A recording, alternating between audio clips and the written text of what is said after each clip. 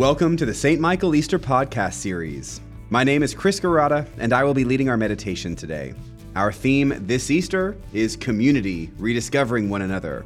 After being physically separated for more than a year, we are looking forward to the opportunity to reconnect and become even more the kind of community that God intends. May the power of the resurrection strengthen us on this journey. Thanks be to God who gives us the victory through our Lord Jesus Christ. A reading from the Gospel of Luke chapter 9. Jesus took with him Peter and John and James and went up to the mountain to pray. While he was praying, the appearance of his face changed, and his clothes became dazzling white. Suddenly, they saw two men, Moses and Elijah, talking to Jesus. They appeared in glory and were speaking of his departure, which he was about to accomplish at Jerusalem.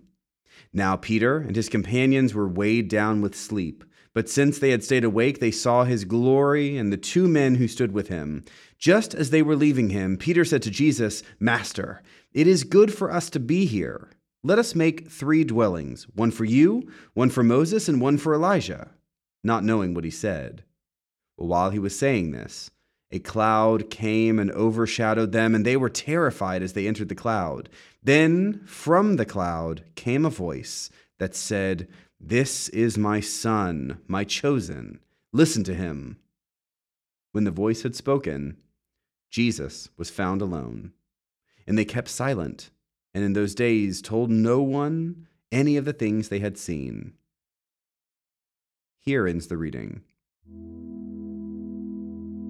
Today's lesson is a wild one. Now, I'm guessing most of us here are familiar with the story of the Transfiguration, the moment when Jesus' face changes and he becomes dazzling white.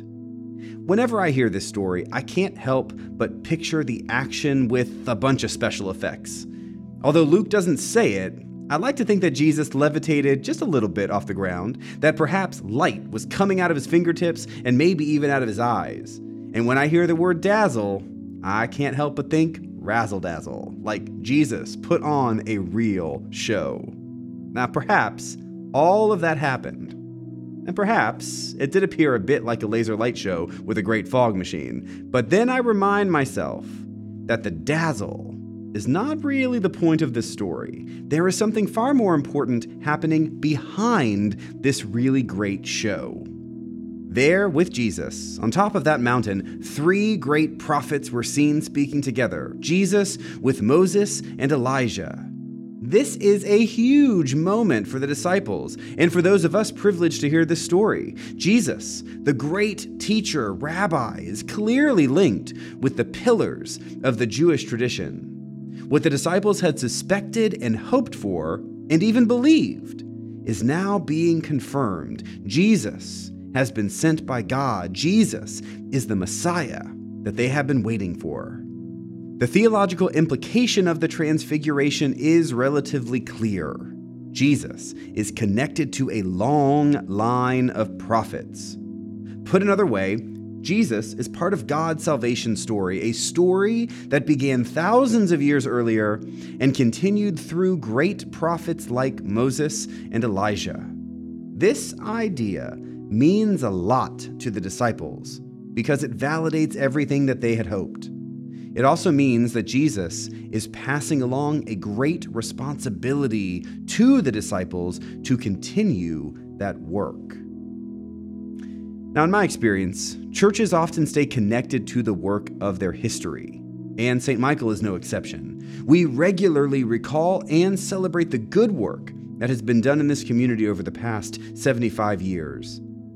This good work is inspiring and something to be celebrated.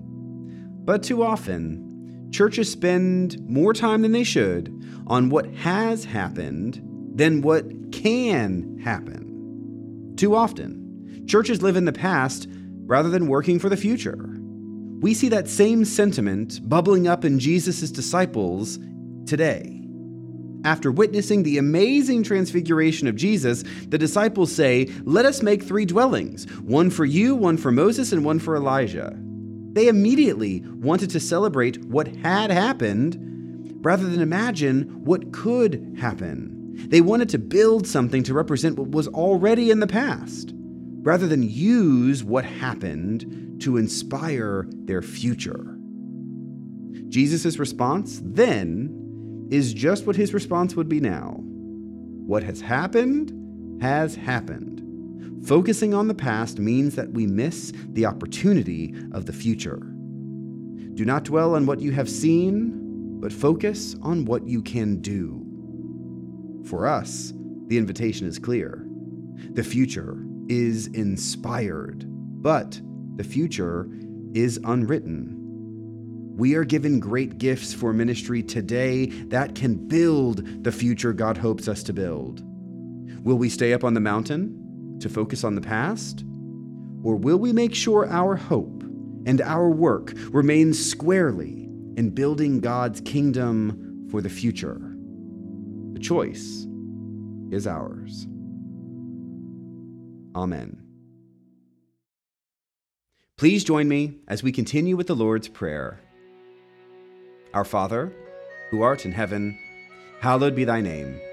Thy kingdom come, thy will be done on earth as it is in heaven. Give us this day our daily bread, and forgive us our trespasses as we forgive those who trespass against us. And lead us not into temptation, but deliver us from evil. For thine is the kingdom, and the power, and the glory, forever and ever. Amen.